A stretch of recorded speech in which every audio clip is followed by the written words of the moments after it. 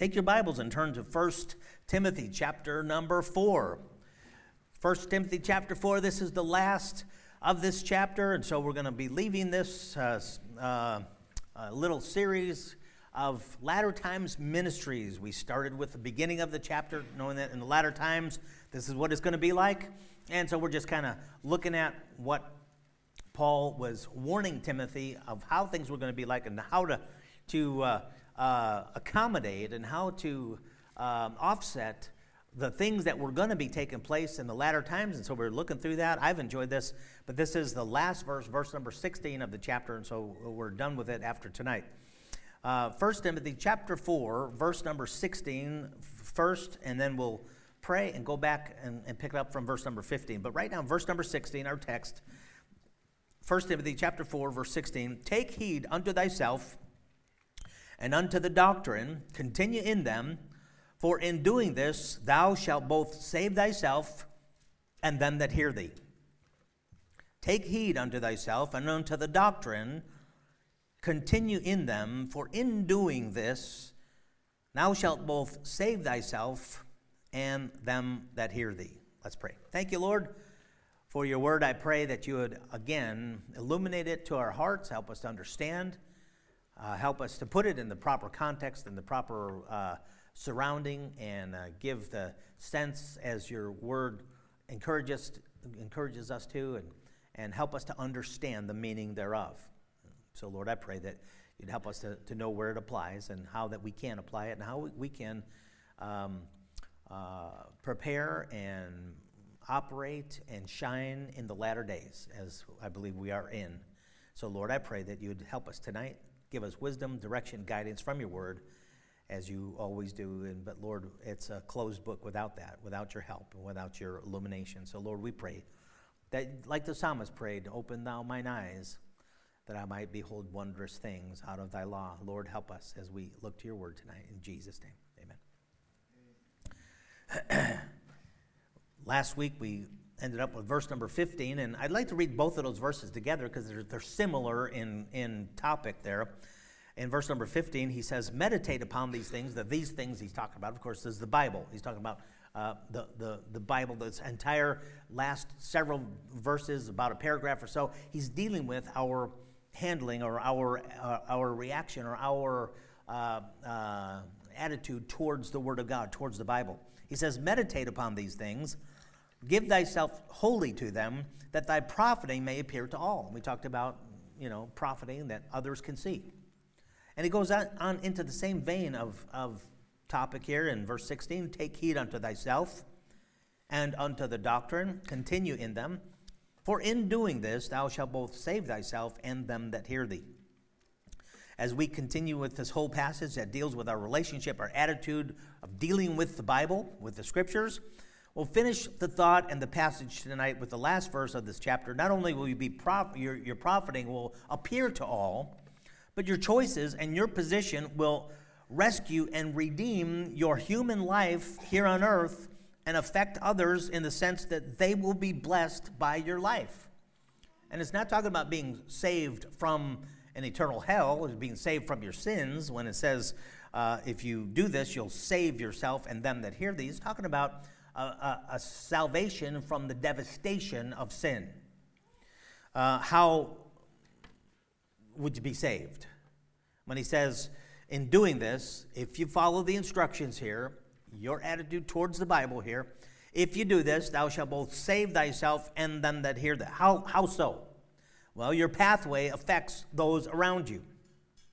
The decisions that you make they're vitally attached, intricately attached to those around you. The decisions that you make a difference for you, for your family, for your future, for your attitude, for your well-being, for you and your family and your friends or those in your circles, at your employment, at your school, in your community. What you do affects those that are around you.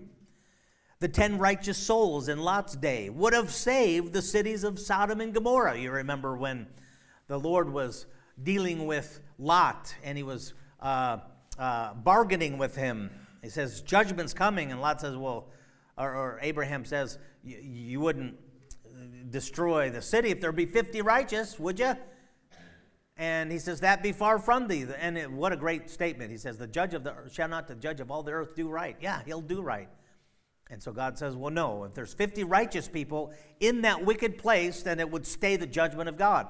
And he says, okay, well, how about 40? And he goes down till he comes to 10, and that was it. He went down to, if there were just 10 people that were saved, just 10 people in that entire area that was saved and that was righteous, that was trying to do God's will in that area, it would have saved them from specific and intense judgment. Rahab's choice to line up with God's people saved her family out of the city of destruction. You remember Jericho? She lived on the wall. We saw a little bit of that Friday night in the movie. I appreciate Brother Paul and them getting behind that and allowing us to see a movie like that. Wonderful. And talked about Rahab the harlot, how what she did actually saved her and her family. They were saved from destruction because of her choices. Every notable Bible character of faith served as a salt and a light to the community that they were a part of, whether it be Noah, and he and his family were saved because Noah found grace in the eyes of the Lord. Moses, what God did through Moses, rescued an entire nation from slavery. Joseph and what he did. And going through that series on Wednesday night, Brother Lamar has been doing an excellent job there, talking about the life of Joseph. Hey, what he did and his choices and his fidelity to God affected so many people. Not just his and not just his families, but the nation of Egypt and the future Israelite nation there. Daniel, what Daniel did. Folks, every Bible character that was serving as a faithful servant, following the Lord, they served as a preservative to those around them. In essence, they saved those around them from a physical destruction somehow. Every head of their home in this congregation has played out this role of the saving of their loved ones. Whether it be a man or a woman, and you are the one that's calling the shots in your home, listen, God has placed those underneath your care, and you're the one that you're making the decisions that will either make it easier on them or make it more difficult on them in their lives. You are the salvation, or you're the one, by your choices, by what you do, is going to save those loved ones from intense grief or not. It's up to you.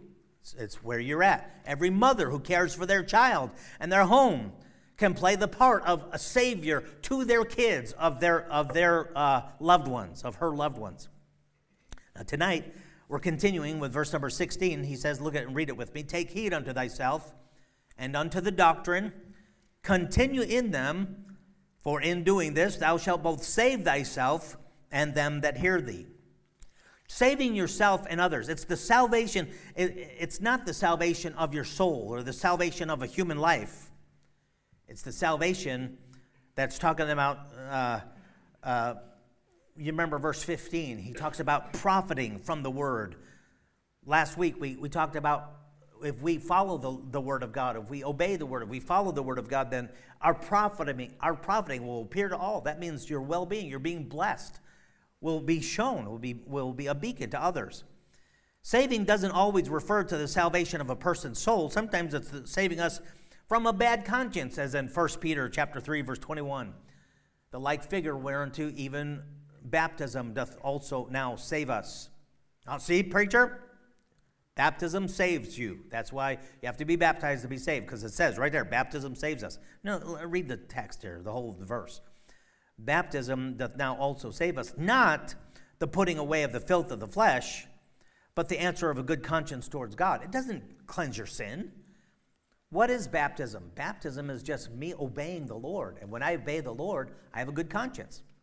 If the Lord tells me to do something and I'm disobedient, then every time I see him, every time I have to do with him, every time I'm in his presence, I feel bad.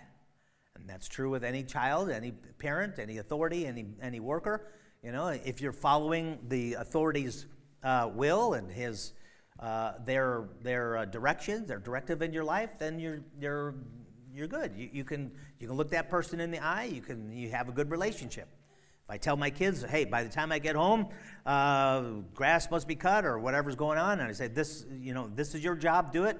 When I get home, if they have not done that, if they have not accomplished that, if they've sloughed off and whatever, I get home, they hide. Or I get home and they're right there saying, there it is, Dad, see, look, I did it.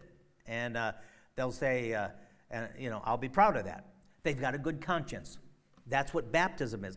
It saves you from a bad conscience. That's what it says there. So it's not the saving of your soul, but it saves us from a bad conscience. We have the answer of a good conscience when we follow the Lord, as it says in that verse.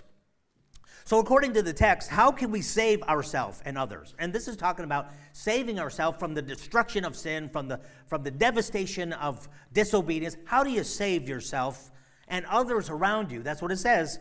Take heed unto thyself and unto the doctrine, continue in them, for in doing this thou shalt both save thyself and them that hear thee. There's three things in this verse. How do you do that? Number one, you take heed unto thyself. Number one, check yourself. Okay? Check. This is checking yourself. What does it mean to take heed unto thyself? That means, hey, pay attention to where you're at with the Word of God. Are you following the Word of God? Are you doing what God says? You know, if the Bible says you as a believer, you're supposed to be pure in your life, and you're not pure, check yourself.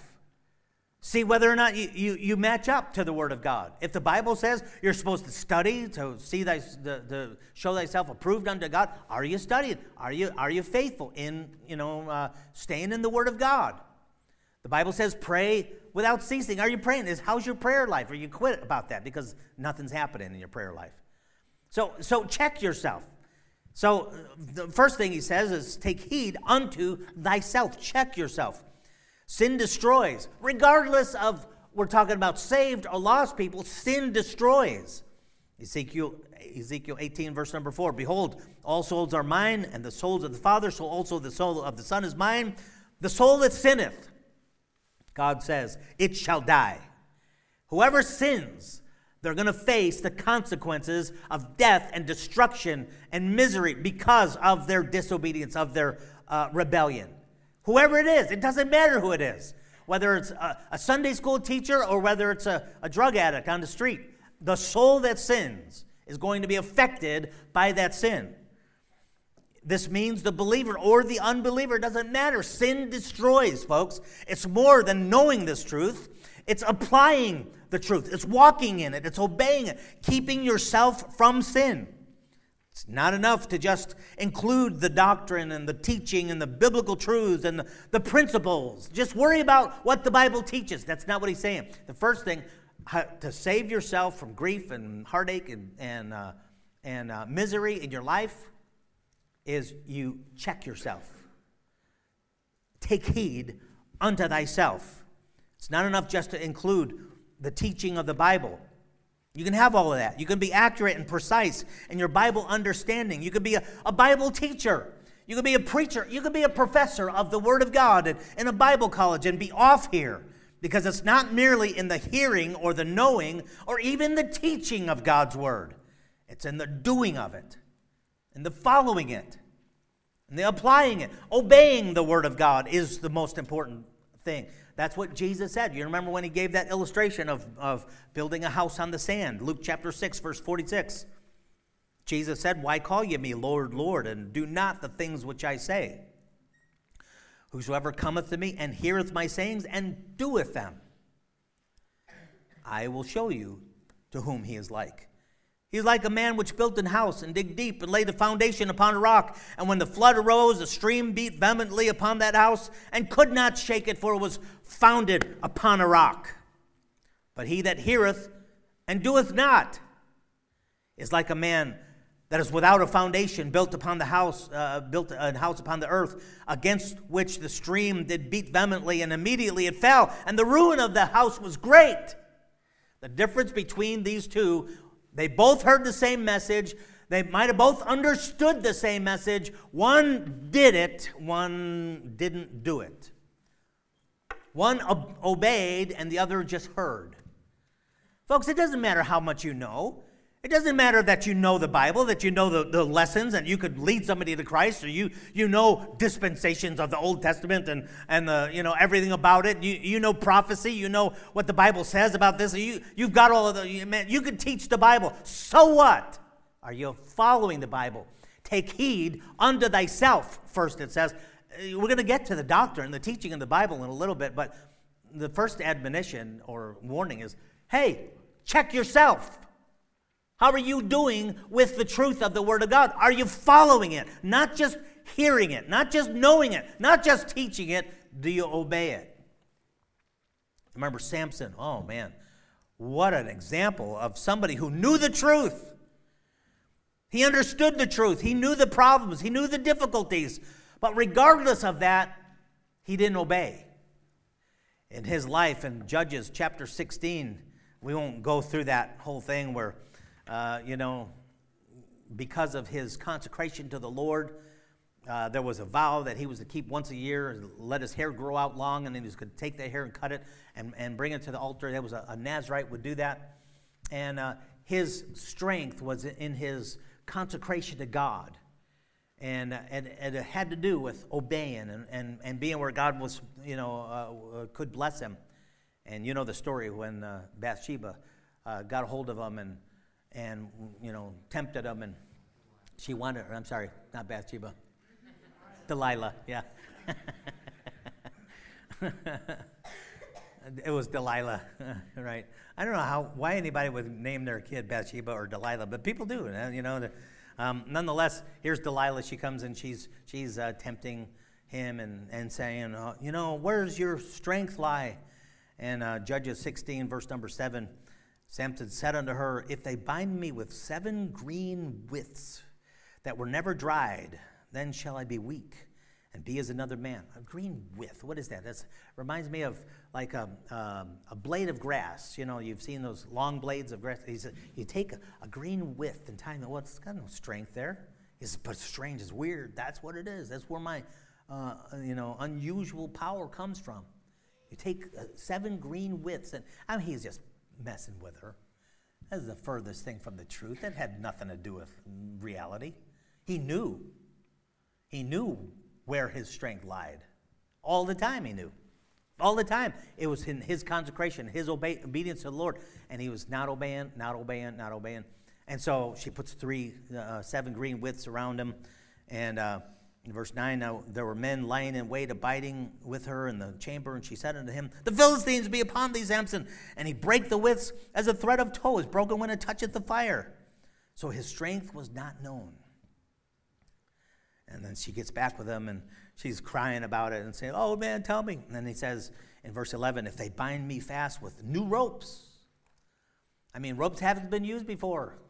There's something about that's magical. If they bind me with new ropes that never were occupied, then shall I be weak, be as another man. Delilah therefore took new ropes and bound him therewith and said unto him, the Philistines be upon thee, Samson. And there were liars in wait. How do you like that? Wouldn't you like to be a liar in wait? What's your job? I'm a liar in wait. What do you do all day? Well, I lie and wait. Anyway, so they were liars in wait. Samson, the Philistines be upon. He got up and busted some Philistine heads, and it was like, what happened? The ropes were supposed to. He was just messing with her, wasn't he? He was just playing with her. And now she's getting really uptight. And then verse 13, and Delilah said unto Samson, hitherto hast thou mocked me, and told me lies. Tell me wherewith thou mightest be bound. And he said unto her, if thou weavest the 7 locks of my head with the web, take my long hair and you put it in these locks, then I'll be weak. That wasn't it. He knew that if he had cut his hair, then he'd lost his power. It was not true, was it? Oh, but it was closer to the truth, wasn't it? 7 green withs. That had nothing to do with it. New ropes, nothing to do with it. Now he's getting close. He's getting close. And he says, now if you take my hair and put it in, weave it in locks, then I'm going to be powerless. She does that, and Samson, the Philistines be upon thee. He gets up, the liars, and he beats them up, And then finally, in verse 17, he says, now I've been a Nazarite unto God from my mother's womb, if I be shaven. Now that's it. See, the thing about Samson's story is all the time Samson knew the truth. He was familiar with the truth. He utilized the truth. He knew what God said. He knew the truth. It didn't matter whether he knew it or not. It's whether he was obeying it or not. He didn't personally follow the truth. He didn't personally obey the word of God, the instruction of God. But he knew all about it. Folks, the Bible works. It's indestructible, it's powerful, it's effective, and it's true. But that doesn't mean that it always works with you or with me. Why not? Because I'm not always applying it. I'm not always following it. If I was obedient to it, yes. But the question is, watch yourself. Take heed unto thyself. Check yourself. That's what we need to do. We need to check whether or not we're following the Lord, His instruction. The Bible always works, but the weak link is us. That's why the Bible urges us to take heed unto thyself. Watch yourself, your own walk, your own heart, your own obedience. Number 2, this is how we can save ourselves and those around us, is check ourselves. Number 2, checking the Scriptures. Take heed unto thyself and unto the doctrine. Now we're talking about what the Bible teaches, what the Bible says. Everything that the Bible teaches and what God, He says, hey, make sure that you take heed to the teachings of the Word of God.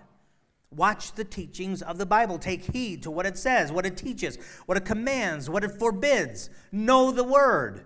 Learn the Word of God. Follow the Word of God. Teach the Word of God. And He's saying, hey, take heed unto what the Bible is teaching. I'm continually amazed at how believers in search of a church, they pay so little attention to the teachings of that church.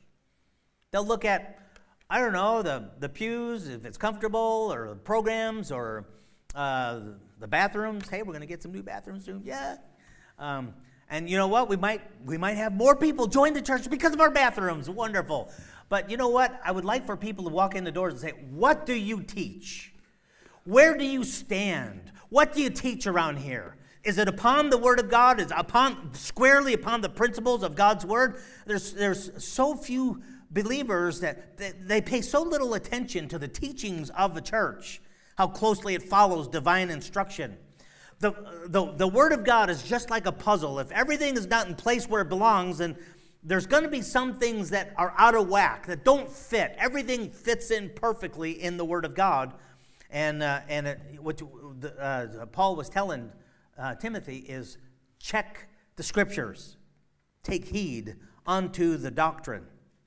How can we take heed to the Scriptures? Well, verify it. Chapter and verse. What does the Bible say? Every once in a while somebody come up with some weird things, wild doctrines, and they believe something. What I like to, a very good response is chapter and verse. Where is that found in the Bible? You say this is the truth? Well, show me. Show me where that is. How about chapter and verse? Acts 17:11. These were more noble than those in Thessalonica, in that they received the word with all readiness of mind and searched the Scripture to see whether those things were true. Is that what Paul's preaching? Is that right? So they searched the Scripture. Well, wait a minute. Sure enough, yeah, he's right. You know what? They verified what he was saying in the Bible. So how can we take heed to the Scripture? Verify it. Acts 17, verse 2. And Paul, as his manner was, went in unto them, and 3 Sabbath days reasoned with them out of the Scriptures.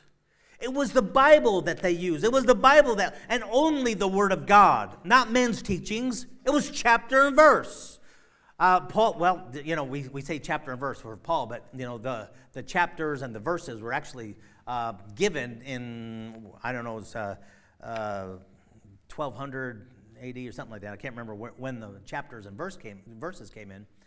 But what I'm talking about is go to the point of Scripture and say, this is it. This is why we stand here. This is what the Bible, point to the teaching, the doctrine of the Word of God.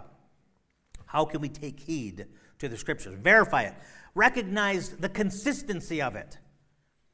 See, the safety of good, godly men is in verse number 14 of our text. 1 Timothy chapter 4, verse number 14. Remember this verse, neglect not the gift that is in thee, which was given thee by prophecy, or the forthtelling of the Word of God. That's talking about the Bible. With the laying on of the hands of the presbytery.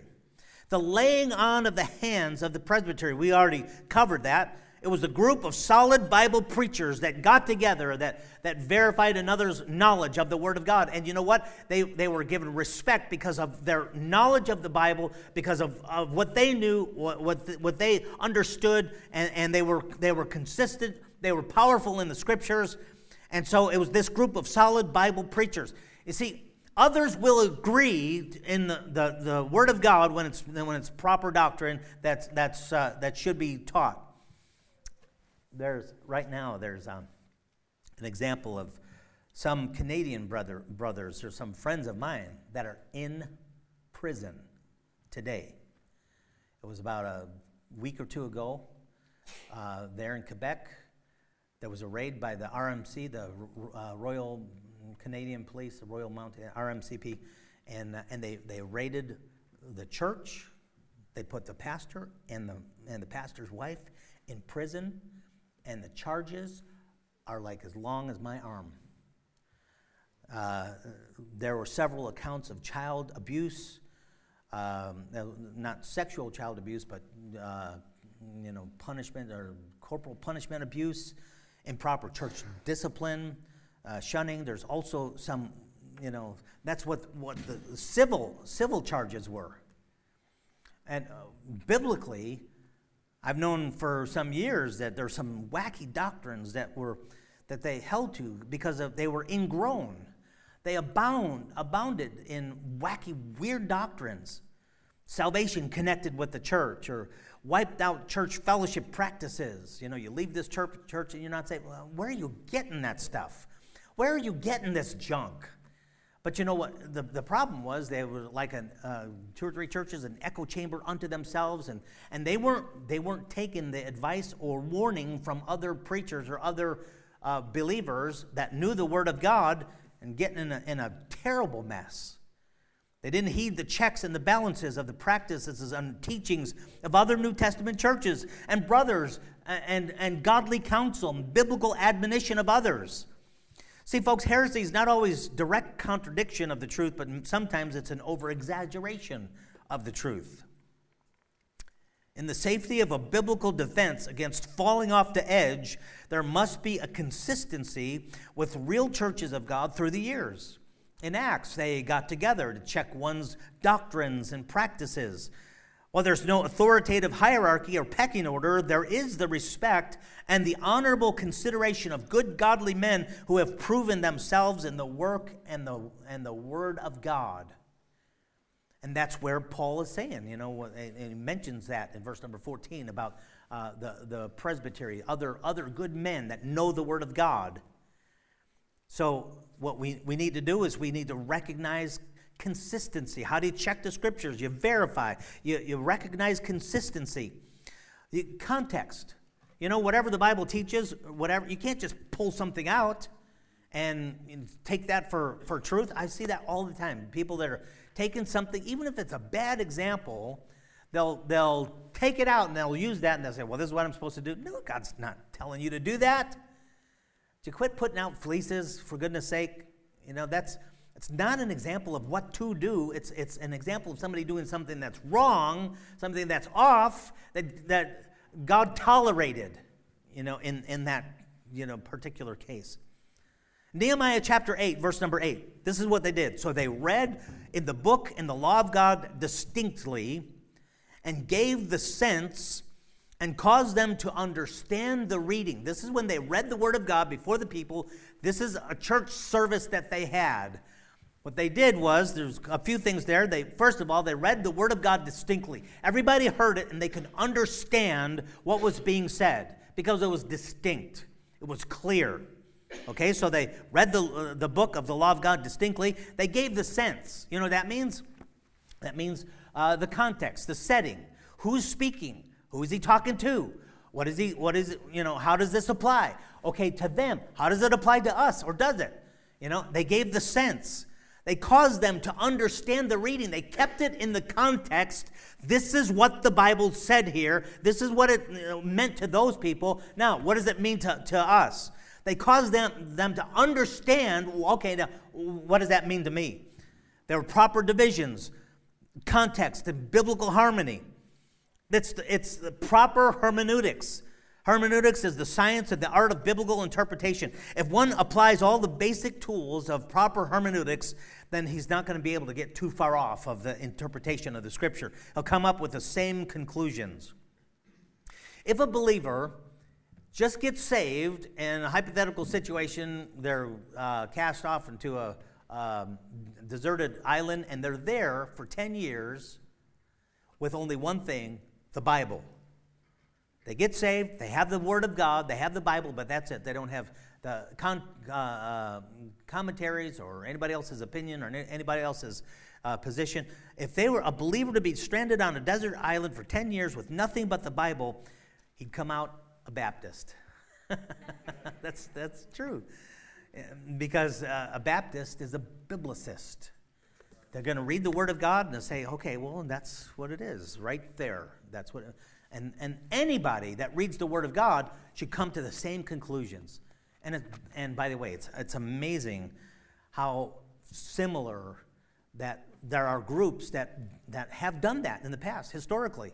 They're out in these mountains or whatever, and all they have is the Word of God, and then they're connected with others later, and they believe the same thing. Well, amen, what a blessing.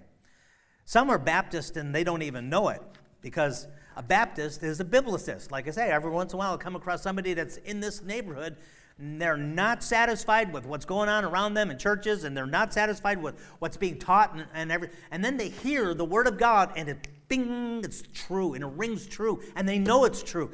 And it's like they're a Baptist all along, just didn't know it, and here they are.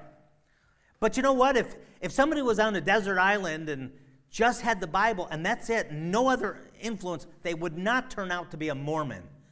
They would not turn out to be a Jehovah's Witness or a Catholic without some man's teaching, without some church's teaching. Listen to this. This comes from the Watchtower. It teaches that it's essential in understanding the Bible. The Watchtower is the Jehovah's Witness publication, their magazine that comes out to all their followers, the cult Jehovah's Witnesses, and they all learn from, they all gain from the voice, the teaching arm of the JWs, of the Jehovah's Witness organization. But it teaches that the Watchtower, that publication, is essential in understanding the Bible. In their article, quote, "Do we need help to understand the Bible?" This is what the Watchtower said in February 15th, 1981, page 19. I quote, this is what they tell us. We all need help to understand the Bible, and we cannot find the scriptural guidance we need outside the faithful and discreet slave organization. They're talking about the Watchtower organization. They're saying you will never find the truth in the Bible if you don't have us to tell you what it is. If you don't have the Watchtower publication. If you don't have, the Jehovah's Witnesses, the discreet slave, that's what they call themselves. Did you hear what they said? We all need help to understand the Bible, and you'll never get it. You'll never find the scriptural guidance that we need outside of what they're putting out, the faithful, discreet slave organization. Oh, so we can't become a Jehovah's Witness without Jehovah's Witness literature, can we? Because they said that's what you need. This is what they said, and knowing the Bible is only possible, knowing that the Bible is only possible through the Watchtower organization. In their article, Praise Jehovah with His People, in Watchtower, July 1st, 1973, page 401, this is what they said, quote, Only this organization, we're talking about the Watchtower or Jehovah's Witnesses, only this organization functions for Jehovah's purpose and to his praise. To it alone, God's sacred word, the Bible, is not a sealed book. Only to the Jehovah's Witnesses, only to this cult, the Bible is opened. But to everybody else, it's a sealed book. Did you hear that? Let me read that again. Only this organization functions for Jehovah's purposes and to his praise. To it alone, Jehovah's Witnesses, to it alone, God's sacred word, the Bible, is not a sealed book. But to everybody else, they're saying, you know what? If you read just the Bible, you'll never find the truth. Something's wrong with that. Amen. Folks, something is bad wrong with that. We couldn't know the Bible without the Watchtower? No. Like I said, here's a person that gets stranded on a desert island and they only had the Bible, he'd turn out a believer like you and I that will take the Bible for what it says. There's instances of believers, like I said, in different parts of the world that were kind of cloistered, ended up amazingly similar in doctrine because of the anointing of the Spirit of God. The Bible says, 1 John chapter 2, verse 26, these things have I written unto you concerning them that seduce you. You know, there's people going to be telling lies. There's people going to be getting you off track. There's people that are going to be heretics, pushing cult doctrines. He says, I've written you concerning of them that seduce you, but the anointing which ye have received of him abideth in you, and ye need not that any man teach you. But as the same anointing teacheth you of all things, and is truth, and is no lie, and even as it has taught you, ye shall abide in him. You know what God says? You don't need anybody else. You don't need the Watchtower organization. You don't need any of that stuff. That's what God says. Now, JW say, you need us to get the truth. And God says, you need not that any man teach you. Okay, now, one saying one thing, one saying another. How about we allow God to be true and let every man be a liar? That's one of the titles of their books, by the way. Let God be true. How about we just let God be true there? Because he says, you don't need anybody. As long as you got the Spirit of God, you got the Word of God, he will lead you in all truth. He'll explain things. He'll make it clear to you, and you'll get it. You don't need anybody's input on that. So anyway, so what I said, how can we heed to the Scriptures? We'll verify it, recognize consistency, keep it in the context, complete Bible teaching. The whole Bible goes together, folks. It harmonizes. It's one unit of consistent truth in total agreement with all other parts. It's amazing, and it's unique. Folks, the Bible's been written over a time of about 1,400 years, or I can't remember, 2,600 years, with, I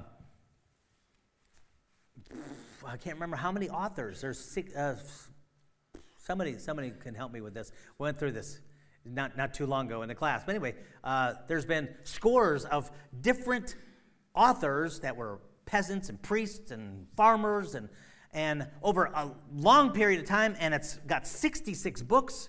It's all put together in one book here, and it's consistent. There are no contradictions. People all the time are saying, well, there are contradictions in the Bible. That's a joke. Whenever anybody says there's contradictions in the Bible, just hand them my Bible here. Show me one. Just one. Come on, one. I've been preaching the Bible for a long time, some near 40 years, and there's not. I've not seen one. Not one valid one. Oh, every once in a while there's somebody who says, oh, there's a contradiction right there, and it's like, come on, get out of here. That's not a contradiction. You just don't understand what the Word of God says here. You understand that there is no contradictions. Folks, to have a book like that, and it all harmonizes, and it all goes together, and there's people from all kinds. Two people can't write in the same book without contradicting one another. And you got this book. It's amazing. It's unique. Luke chapter 24, verse 27. And beginning at Moses and all the prophets, he, Jesus, expounded unto them in all the Scriptures the things concerning himself.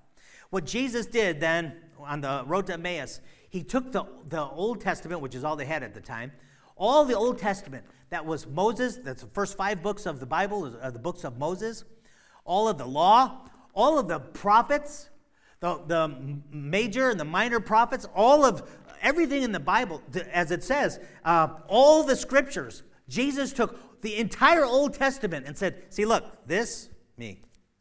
See this right here? This, me. It's right here. This points to me. He took the whole thing. This, me. He took the entire, all the scriptures, and as it says, he expounded unto them the things concerning himself. Why? Because the entire Bible is one book. It's consistent. That's really cool. Acts chapter 28, verse 23. And when they had appointed him a day, there came many to him, to Paul, unto his lodging, to whom he expounded and testified the kingdom of God, persuading them concerning Jesus, both out of the law of Moses and out of the prophets, from morning till evening. See, folks, it's all harmonious. The entire Word of God, it all goes together. It all fits like a book. And it is. It's a book. So how do you take heed to the Scriptures? Well, you look at its complete Bible teaching. Okay, so there's three things. Remember I said three things of how that you can save yourself and those around you. What does it say? Number one, it says we're to check ourselves. Timothy, take heed unto thyself. Number two, check the Scriptures. Take heed unto thyself and unto the doctrine. Number three, check your steadiness, your consistency. Take heed unto thyself and unto the doctrine. And then he says, continue in them. Stay the course. Not up and down, not all over the place. Be consistent. Continue in them, in the Scripture. It's not the beginner, but it's the continuer that wins. The one that keeps the fig tree eats the fruit. That's what the Bible says in Proverbs 27, verse 18. Whoso keepeth the fig tree shall eat the fruit thereof. So he that waiteth on his master shall be honored. If you keep the fig tree. My dad had figs and peaches and apricots and different trees in the backyard that he would grow. It'd just be like a little Garden of Eden. And my mom is interesting because she was a regular mom that changed the furniture all the time. And so she wanted this peach tree. No, I want that over there. So my dad would get it out and he'd move the tree, and then it'd go through trauma. Whenever, those of you that know trees and plants, it'd go through trauma and it'd take a couple of years to kind of recover from that, get the roots properly set in, and then be able to produce fruit. And then she'd say, you know what, the fig tree should be over here on this side. Now put some flowers over there. And so she'd change that, and then the next year she comes, the flowers look better here, so let's take the apricot tree and put it over. And when she would do that, the trees didn't come to fruit. They were damaged. But there was some trees in there that, man, they produced. You know why? They stayed. He kept them where they were. And you see, the way that you can save yourself and others around you is if you continue. You stay. Don't mess around. Don't keep jumping around. Don't keep on jumping up here and there and up and down and in and out. No. Be consistent. The one that keeps the fig tree eats the fruit. The law of returns on an investment is only realized if the funds are left alone to grow. You can't put them in, take them out continually, and expect to have a great return at your retirement. It doesn't work that way. It doesn't work in the Scriptures, folks. How do you show this in your life? You continue in the Scripture. Continue. You be steady. Leviticus 18:5, ye shall therefore keep my statutes and my judgments, which if a man do, he shall live in them. I am the Lord. You know that phrase, if a man wants to get into my word, it takes your life, your whole life. You don't say, well, yeah, now we want to be a Christian. Now we want to follow the Lord. And then, Tuesday you're out there doing whatever. And, I'll repent later. And then later on you get right and you're in and you're out, you're up and you're down, and you're hot and you're cold. No. You got to give your life to it to see the fruit of this. And so that's why it says, if you want to get into the Word of God, which if a man do, he shall live in them. That phrase is over and over and over in the Word of God. Nehemiah chapter 9, verse 29, testified against them that thou mightest bring them again unto the law, yet they dealt proudly and hearkened not unto thy commandments, talking about the Word of God, but sinned against thy judgments, talking about the Bible, which if a man do, he shall live in them.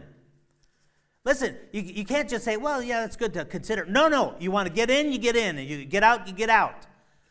Just like Yoda says, there is no try. You got to do it or you don't do it. You get in and you follow it, or you don't follow it. Which if a man do, he shall live in it. Live in them.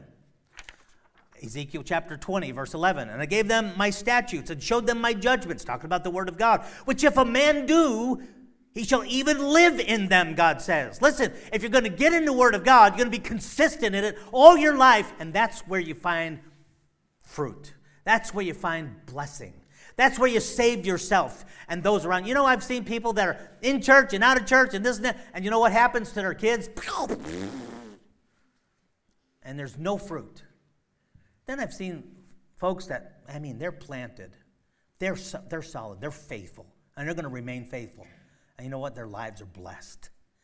They're blessed. They're like a tree planted by the rivers of water. And their leaf doesn't wither. Whatever they do prospers. Which if a man do, he shall live in them. Ezekiel 20, verse 13. But the house of Israel rebelled against me in the wilderness. They walked not in my statutes, and they despised my judgments. You're talking about the Bible. Which if a man do, he shall even live in them. Look at verse 21. Notwithstanding, the children of Israel rebelled against thee. They walked not in my statutes, neither kept my judgments. That's talking about the word of God, to do them. Which if a man do, he shall live in them. You live in the word of God. That's how you save yourself and those around you. Take heed unto thyself. Make sure you're obeying, walking in it, applying it. Take heed unto the doctrine and what the Bible teaches, the teachings of the word of God. And continue. Real simple, isn't it? You know what? You do that, you'll save yourself and those around you. For the Bible to do any good, one has to be consistent with it. Not in and out, hot and cold, up and down. Consistent. You live in it. How do we save those around us? Our text, take heed unto thyself and unto the doctrine. Continue in them. Check yourself. Check the scriptures, check your steadiness. For in so doing this, thou shalt both save thyself and those around you, them that hear thee. Lord, thank you so much.